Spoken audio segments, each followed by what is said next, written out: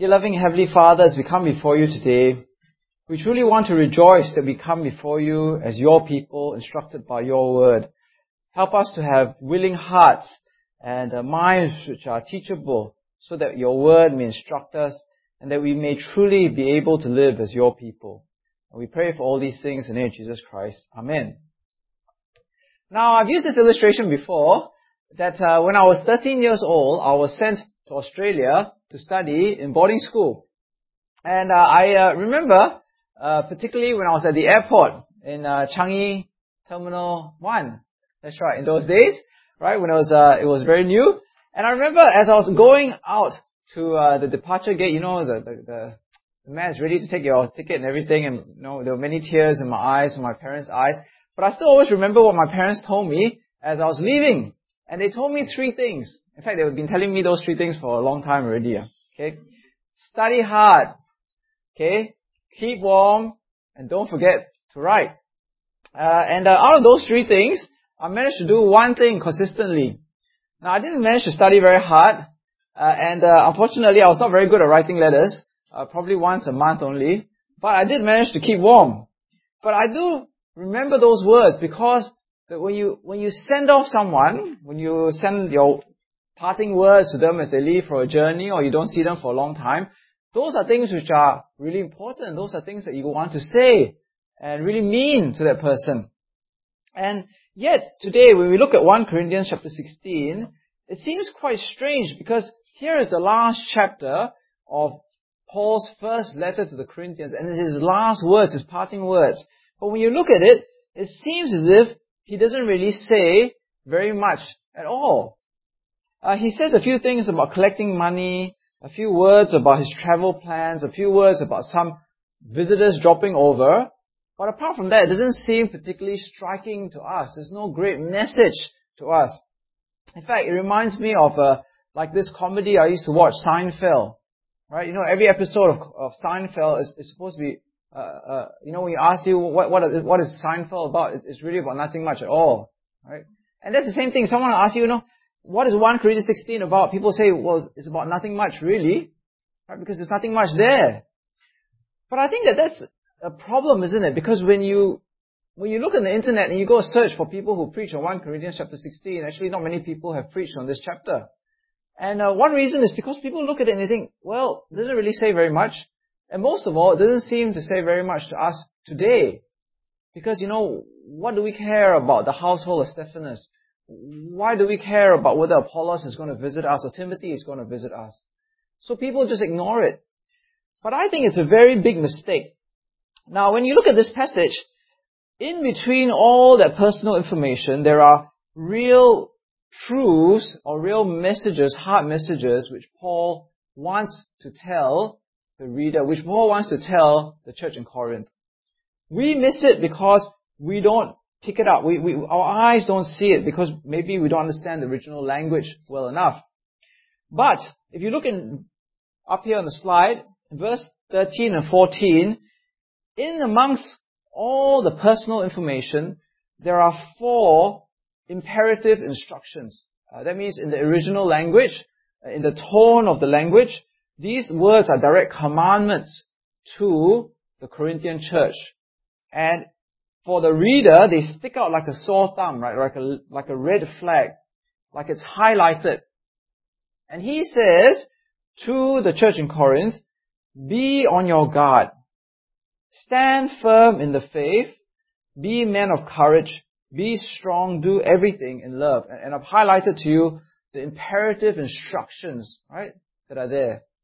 So he's saying to them, in a very strong way, that these are the things that you must do. These are the things that you must remember. These are the words that are shouted out to people as at their departure gate before they're leaving. And I remember myself, throughout the days before I left to go to boarding school, you have normal conversation, and in the middle of the normal conversation, my parents would sort of said, Bjorn Borg and John McEnroe are playing Wimbledon this year.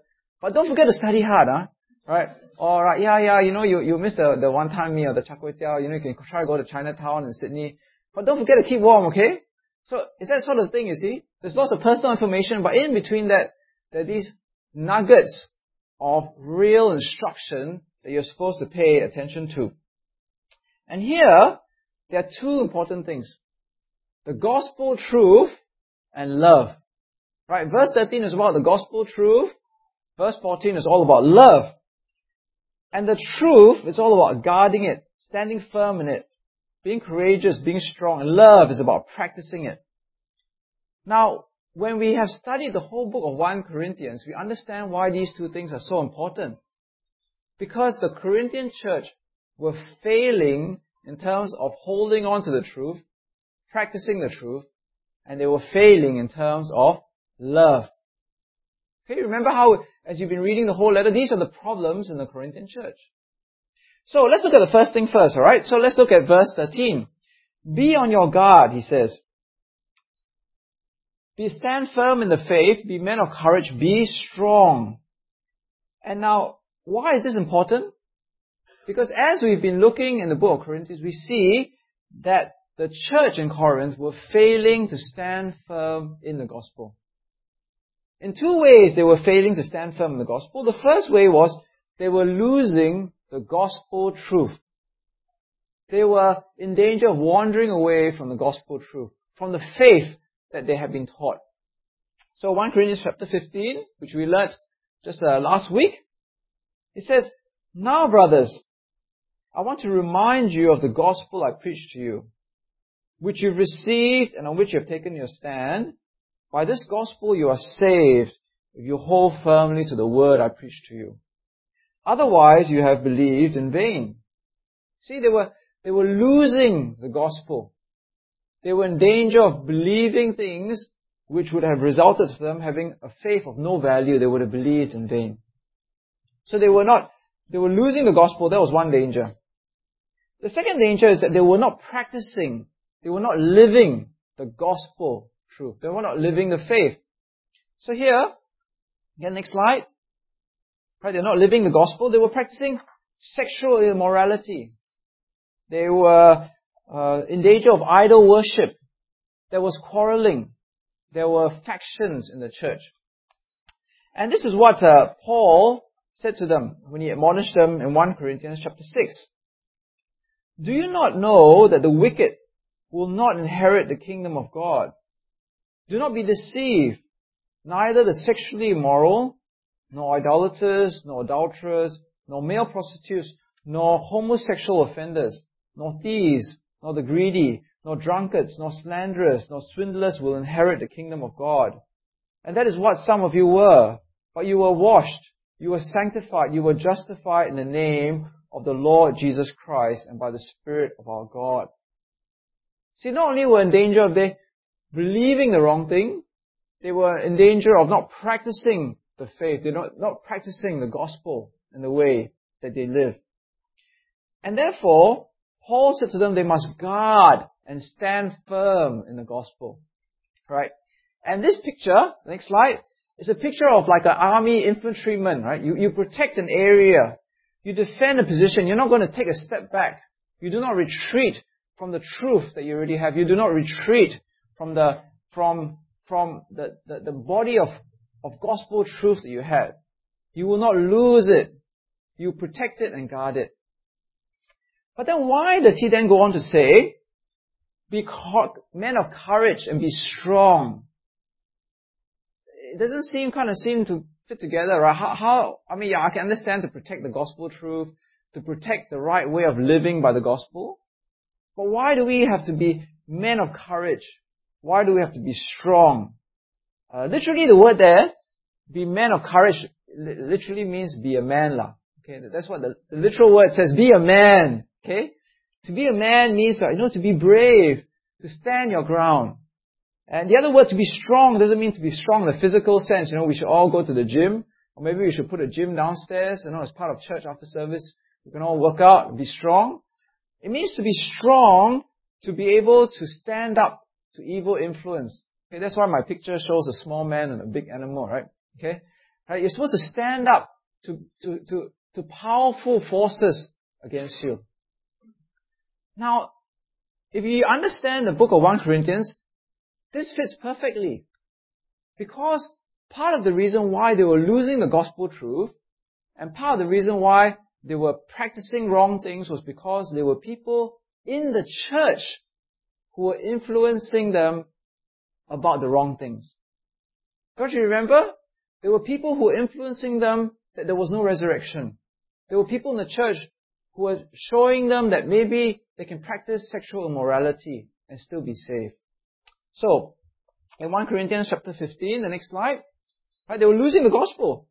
In 1 Corinthians 15, if it is preached that Christ has been raised from the dead, how can some of you say that there is no resurrection of the dead? So some people in the church were leading other people astray, saying there is no resurrection of the dead. In the other chapter, in chapter 3, Paul gives a warning to people who may be leading the church astray. 1 Corinthians chapter 3. If any man builds on this foundation using gold, silver, or costly stones, wood, hay, or straw, his work will be shown for what it is. For the day, judgment day, will bring it to light. It will be revealed with fire, and the fire will test the quality of each man's work. If what he has built survives, he will receive his reward. If it is burned up, he will suffer loss. He himself will be saved, but only as one escaping through the flames. And Paul here reminded them, if you remember long time ago, 1 Corinthians chapter 3, how if you teach and preach the wrong thing, you're actually destroying the church. You're building with things which will be burned up. So here, you have to be men of courage, to be strong, to stand up to these people who are taking away their faith. At the same time, there were people within the church who they may be believing the right things, but they were practicing and living the wrong gospel. They were not living out the faith as it was taught in the Bible. So next slide. So remember in 1 Corinthians chapter 10, they said everything is permissible. That's what they used to wear in their church camp t-shirt, right? Everything is permissible, so they could see the prostitute, they could eat food sacrificed to idols. But then Paul went on to say not everything is beneficial, not everything is constructive. In 1 Corinthians chapter 5, they boasted about how there was a man in the church who was sleeping with his stepmother. And he says, look, you shouldn't be boasting about that. Don't you know that a little yeast will work through the whole batch of dough? A little bit of wickedness will corrupt the church and lead the church away from living the gospel rightly. So, you need to be strong. You need to be courageous, because there will be powerful and persuasive influences which will lead you to believe the wrong thing and to live the wrong way. And I think that is as real and as true for us today as it was 2,000 years ago in the church in Corinth. We, as Christians, not just the pastor, right?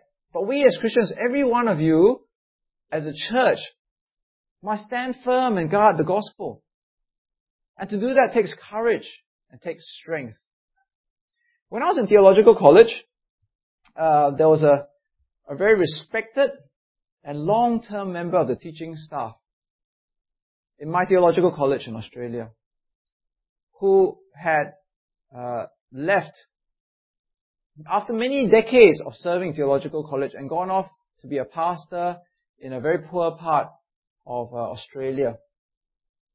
And he ministered to prostitutes and to drug addicts and to very poor people. And somehow, because of his experience, he really loved those people, and many of them never turned to Jesus. And after a while, his theology changed.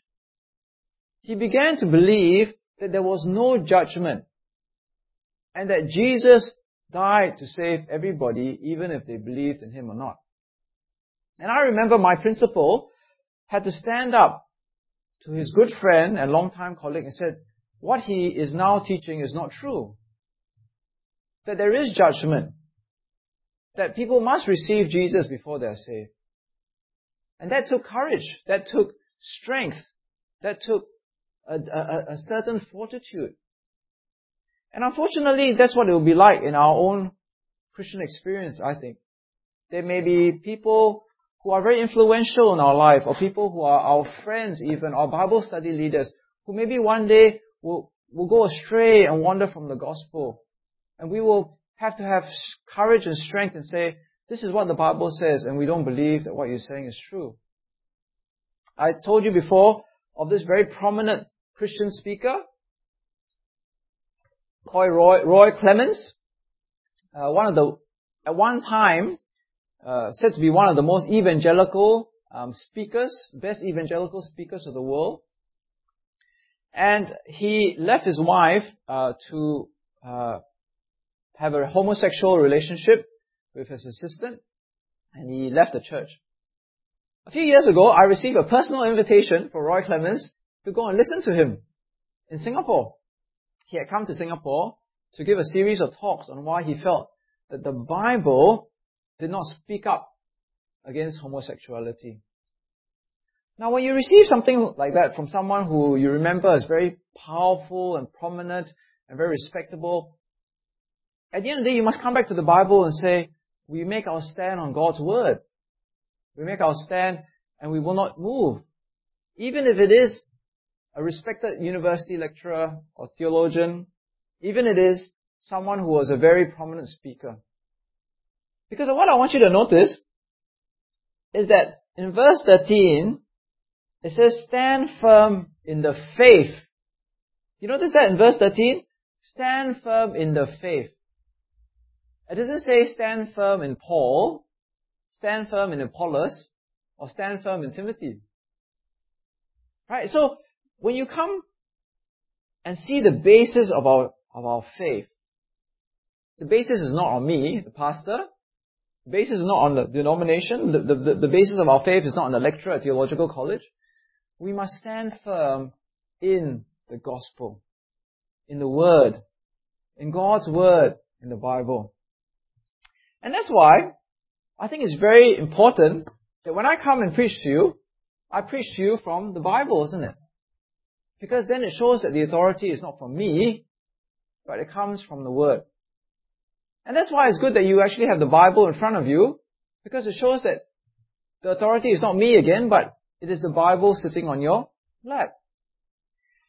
And that's why sometimes, I've been to churches.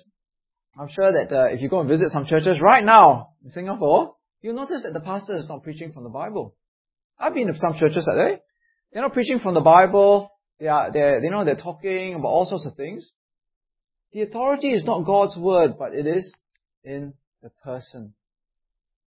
But the problem is, God says through His Word, be on your guard. Stand firm in the faith, in the gospel truth, not in the person.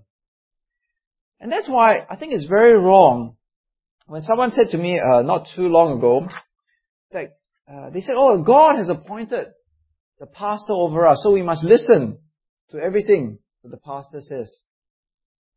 Now, that's good for me if you do all that, right? But that's wrong in terms of what the Bible says. The Bible says that you must listen to me only as long as I am faithful to what the Bible is saying to you. And I think that, especially as Asians, I was talking to this Australian guy last week, right? Especially as Asians, we tend to put the pastor very high up.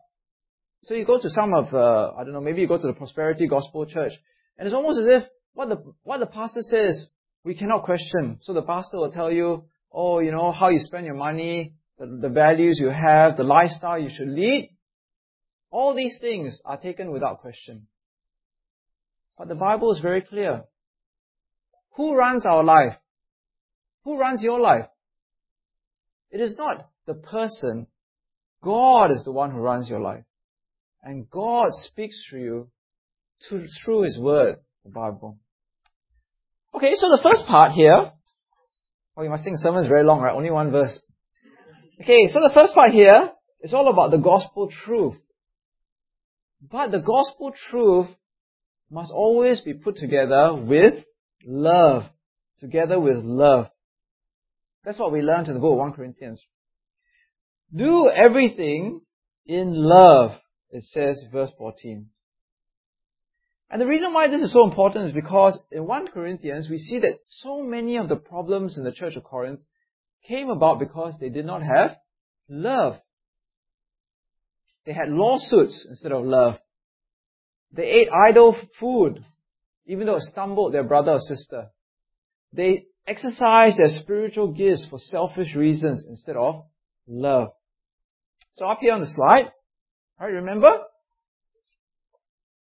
Paul admonished them, the Bible admonished them in chapter 8. Now about food sacrificed to idols. We know that all possess knowledge. Knowledge puffs up, but love builds up. If a man thinks he knows something, the man who thinks he knows something does not know yet know as he ought to know, but the man who loves God is known by God. In chapter 13, he admonished those who wanted to use spiritual gifts in a selfish way. If I speak in the tongues of men and of angels but do not have love, I'm only a resounding gong or a clanging cymbal. If I have the gift of prophecy and can fathom all mysteries and all knowledge, and if I have a faith that can move mountains but have not love, I am nothing. If I give all I possess to the poor and surrender my body to the flames but have not love, I have nothing. I gain nothing. I profit nothing. So here, he's saying, look, the principle of truth, gospel truth, must show itself also in love. When you look at 1 Corinthians chapter 16, the last chapter, it is actually a demonstration of this love at work.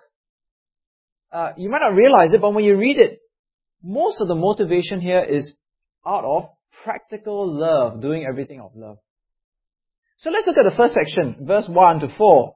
Chapter 16, verse 1 to 4. Okay, chapter 16, verse 1 to 4. Look at the Bible with me. I don't have an outline here, you have to look at the Bible.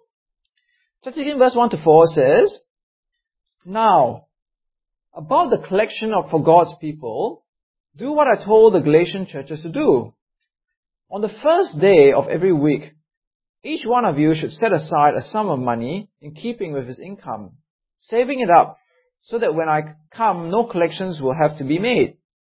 Then when I arrive, I will give letters of introduction to the men you approve and send them with your gifts to Jerusalem. If it seems advisable for me to go also, they will accompany me. Now here, why are they meant to give this money? Well, it says that in verse 1, do what I told the Galatian churches to do. So obviously the clue, right, must be what he told the churches in Galatia to do in terms of collecting the money. So in Galatians chapter 2, right, this is what he said. James, Peter and John, those who reputed to be pillars, gave me and Barnabas the right hand of fellowship when they recognized the grace given to me. They agreed that we should go to the Gentiles and they to the Jews. All they asked was that we should continue to remember the poor, the very thing I was eager to do. So I think it seems as if he was collecting money or asking the church in Corinth to collect money to give to the poor people in Jerusalem. Because James, Peter and John were from the church in Jerusalem. Now other parts of the Bible seem to confirm this. Okay, next slide. Right? In the book of Romans chapter 15, it says, Now, however, I'm on my way to Jerusalem in the service of the saints there. For Macedonia and Achaia is actually where the church in Corinth is. Okay? Achaia is the region where the church in Corinth is. For Macedonia and Achaia were pleased to make a contribution for the poor among the saints in Jerusalem. So, this collection was not to build a church building. Okay? It was to help the poor. In Acts chapter 11, it seems as if in Judea, they had a severe famine. Okay, so in verse 29, the disciples, each according to his ability, decided to provide help for the brothers living in Judea. This they did, sending their gifts to the elders by Barnabas and Saul. So here, Paul had said, do everything in love. And here, he was asking them to collect money to help the poor in Jerusalem out of love. The motivation was love. Now, very important point we can learn here. First thing is, he doesn't say, give 10% of your money. Now, I want to make it very clear to you today that as Christians, we do not follow the 10% rule. The 10% rule was for Jews. Any Jewish people here? No, right? Okay? If you were not Jewish, we don't follow the 10% rule, and we don't live in the promised land anymore. You see, the 10% was like a tax. You know, like Singapore government tax you? The 10% was like the government taxing the Jewish people to upkeep the temple. We don't have temple here. This is not a temple, this is childcare. Okay? We do not have 10% rule to upkeep the temple. Here he says, so you give money out of love to help the poor, and you give it regularly and collect the money. Second thing I want to point out to you is, he doesn't say, give money to the poor in Jerusalem so that you will be blessed. Or give money to the poor so that you will be richer. There is no prosperity gospel here in what Paul is saying about giving money. Now, I was reflecting on this quite a bit, and I was thinking, the motivation for giving money can be very different. I can take out my wallet now, right, and I can give you money, okay, but I have to ask my wife first, okay, right? I can give money, the same money, but for different motivation. Prosperity gospel says, okay, I give $50. Why? Because I give $50 because I expect God to give me $500 back or $5,000 back. And that's what prosperity gospel says. The more you give, the more you get in return. But here, Paul is actually saying, you give with no expectation of return, isn't it? You give out of love. Do everything out of love. The prosperity gospel, you give because you're selfish. Paul says you give out of love. You give because you want to help someone else. Now, that is a wonderful way of expressing love, isn't it? Because it actually shows that it's not selfish, but it's other person-centered. Now, this pastor once gave this really good illustration, and it so struck me that I thought, okay, I must share with the church, right? He says that, okay, if you look up this slide, okay, on the right-hand side is a dam. You know what a dam is, right? A dam collects the water and stops the water from flowing. On the left is a channel. You know, a channel is where the water flows. And he said some Christians are like a dam. They receive forgiveness, and then the forgiveness stops with them. They receive material blessing, and then the material blessing stops with them. They have spiritual gifts, but the spiritual gifts stop with them. But if you do everything out of love, you are not like a dam. You are like a channel, see? You receive material blessing, and you channel your material blessing to other people. You have spiritual gifts. You use those gifts to enrich other people. You have the good news of Jesus Christ, and you tell other people the good news of Jesus Christ. And I think that's exactly what Paul is saying here. He's saying, look, use the wealth that they had in Corinth to help the other people. But I want you to make a note here, this is an aside, about how Paul handles money in verse 1 to 4. You notice that Paul doesn't touch the money. He doesn't even count the money. He only, at most, accompanies the people who've been entrusted with the money. And I think that that's very important. Very important in church that we are completely above board with money. Someone once said that if you want to fall, there are two ways of falling, main ways of falling, and you look at people, money and sex. Okay, Wayne Rooney, sex. Okay, but money is also a very big area in which we're tempted. And I remember when I was in a mission trip in Australia, I won't tell you where I went, we had a big evangelistic event. And they collected some money. We ended very late, about 12 o'clock. The pastor took the money and put it in his car and said that he would put it in the church in the morning. And I thought that was very wrong because we hadn't counted the money yet. So no one would know whether he took the money or he didn't take the money. Or even if he didn't take the money, it just looked wrong, isn't it? But Paul says no. Here, everything is done above board. They will select the people who will accompany the money, and he, if it is necessary, will accompany the money to Jerusalem. Now, it's not just about money that we do everything in love, right? If you want, I want you to look at verse 15 to verse 18. You know that the household of Stephanas were the first converts in Achaia. Remember I told you that Corinth was part of the region of Achaia. Okay? We don't understand that Singapore, because Singapore is part of Singapore. But you can say I don't know, KL is part of the region of Negeri Sembilan or something. I don't know how it works. Maybe you can tell me later. Okay, but he says here, the household of Stephanas were the first converts in Achaia, that region, and they have devoted themselves to the service of the saints. I urge you, brothers, to submit to such as these, and to everyone who joins in the work and labors at it. I was glad when Stephanas, Fortunatus, and Achaicus arrived, because they have supplied what was lacking from you, for they refreshed my spirit and yours also. Such men deserve recognition.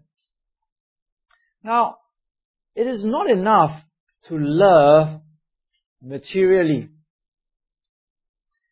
As someone once said, when you do everything out of love, it is not enough just to love with your wallet.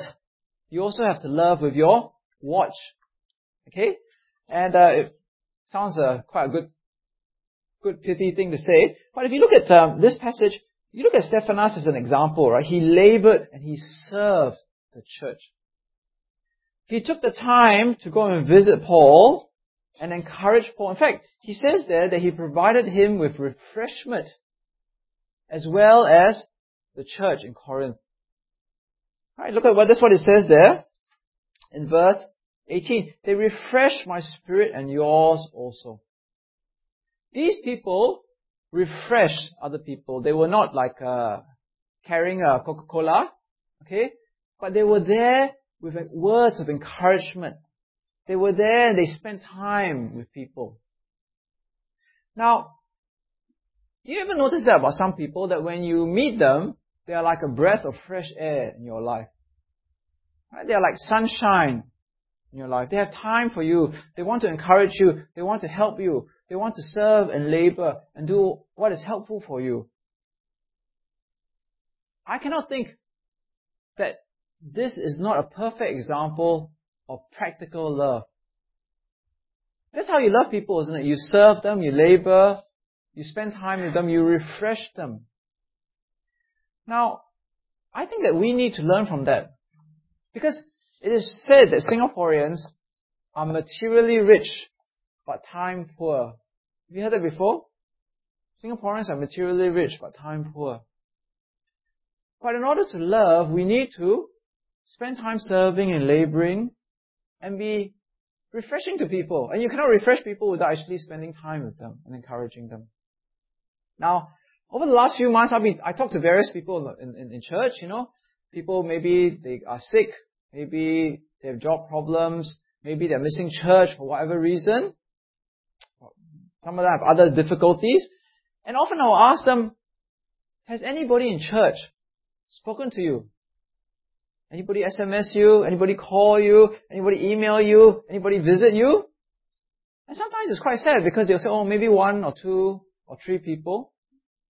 But I think that if we are to do everything in love, that's what it says there, right? Verse 14, I didn't make it up. It's in the Bible. Do everything in love, then we should be spending time talking to these people and encouraging them and refreshing them and serving them and laboring for them. It's just that we are too busy. We have too many things. We're too caught up with our own lives that we have no time to actually love these people. But we should use the household as Stephanas as an encouragement, as a model. That's what Paul says. Such men, verse 18, such men deserve recognition. We should recognize these people and be inspired as well to refresh others and to serve them. Now let's look at the last section, verse 19 to 24. The churches in the province of Asia send you greetings. Aquila and Priscilla greet you warmly in the Lord, and so does the church that meets at their house. All the brothers here send you greetings. Greet one another with a holy kiss. I, Paul, write this greeting in my own hand. If anyone does not love the Lord, a curse be on him. Come, O Lord. The grace of the Lord Jesus be with you. May my love to all of you in Christ Jesus. Amen. Now when you look at this last concluding final greetings, What strikes you? Does that mean that we should all greet each other with a holy kiss now? Right? We should all have a friendship break and we all kiss each other on the cheek. No, I don't think that's the point, right? I think what really strikes me is verse 22. Right, verse 22. If anyone does not love the Lord, a curse be on him. Come, O Lord. Now I was reading my thick commentary on this passage, and he says that this is Paul's concluding exhortation to them, right? He says, he puts it in the ultimate language of Christian obedience.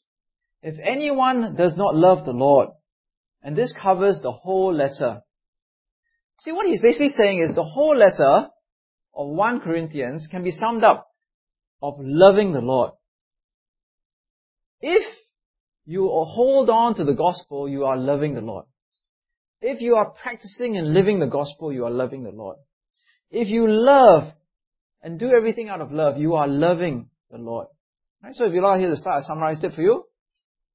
Next slide, right? That's what it means. That's what he's saying. It's like a code word for loving the Lord. And what he's saying is that this is really important.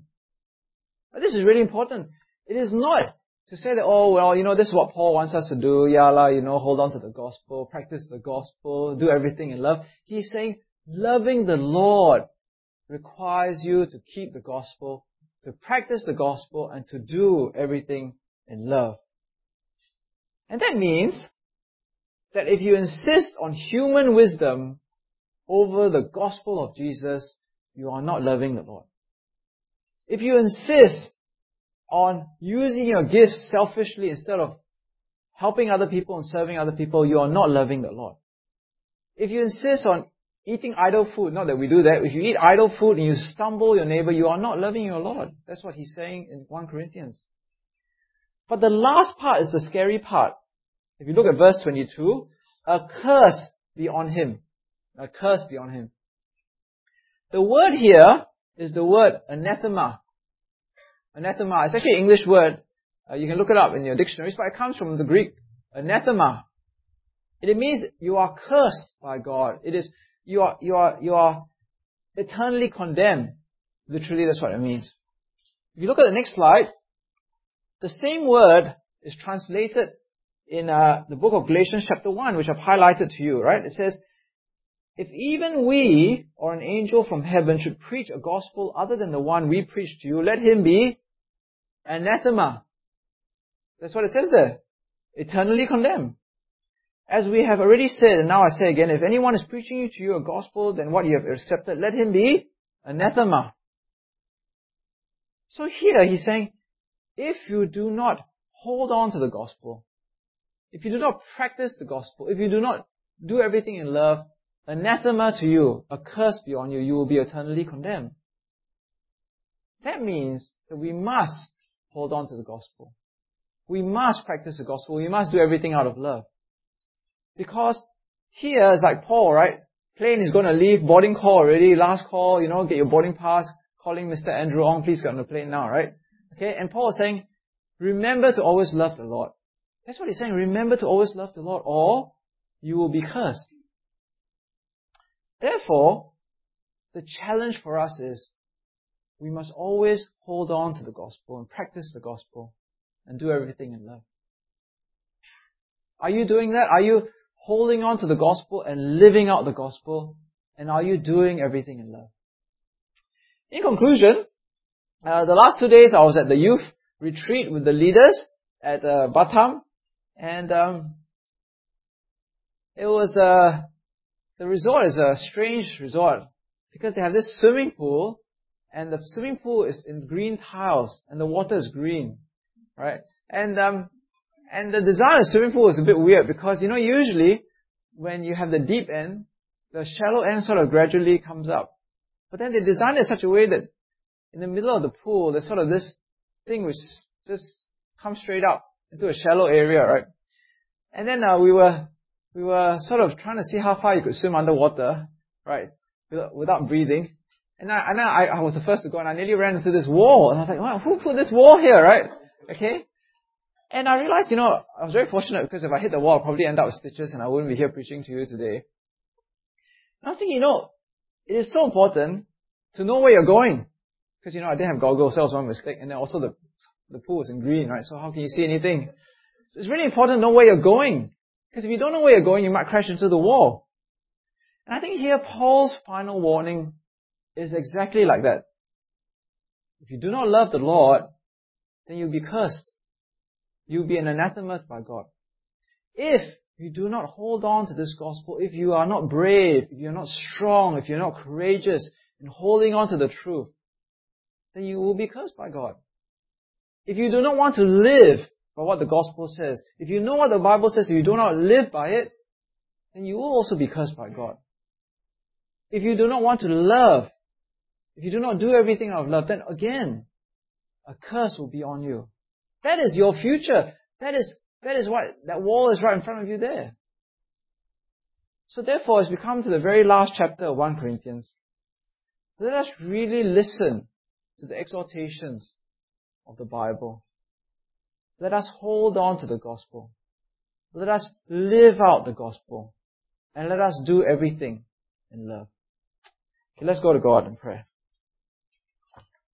Dear loving and Heavenly Father, as we come before you today,